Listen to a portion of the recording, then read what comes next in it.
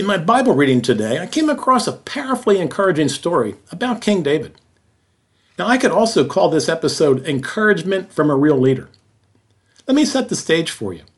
In 2 Samuel 24 and 1 Chronicles 21, the same story is shared.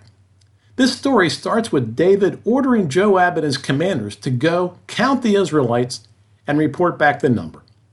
Now, Joab resisted and knew it was wrong, knew it would anger the Lord, but he was forced to go. So this story shows a weak, sinful side of David.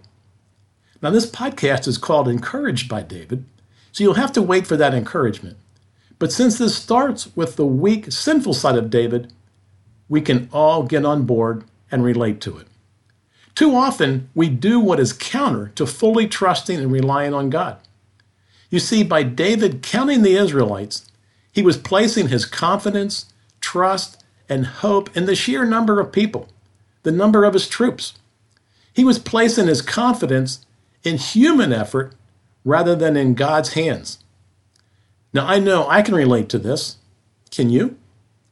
Now, the real tragedy of this sin, the result of David's sin, caused a plague that killed 70,000 people. 70,000!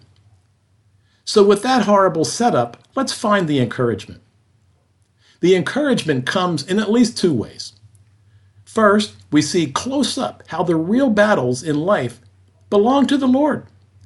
The Lord God Almighty, the Lord of heaven and earth, is the only one we need on our side.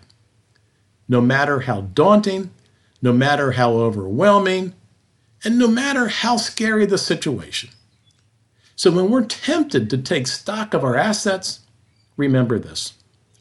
The battle belongs to the Lord. The battle belongs to the Lord.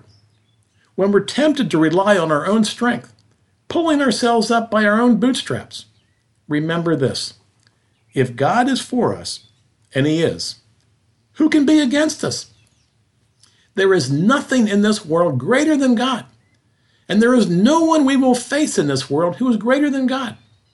So when we're tempted to count, take stock, pile up our earthly resources, just stop, breathe, and be still and know that God is all-powerful, God is almighty, and God is for you.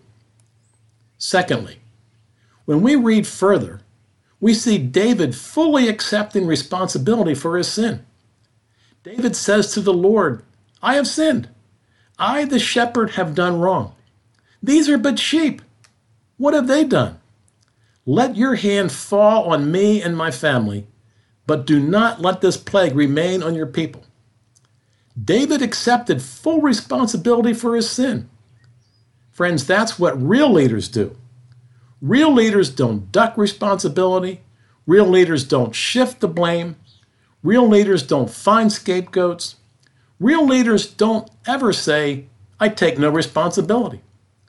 And real leaders don't even say, the devil made me do it, which if you read 1 Chronicles 21:1, where it says, Satan rose up against Israel and incited David to take a census of Israel, it sounds like a legitimate excuse.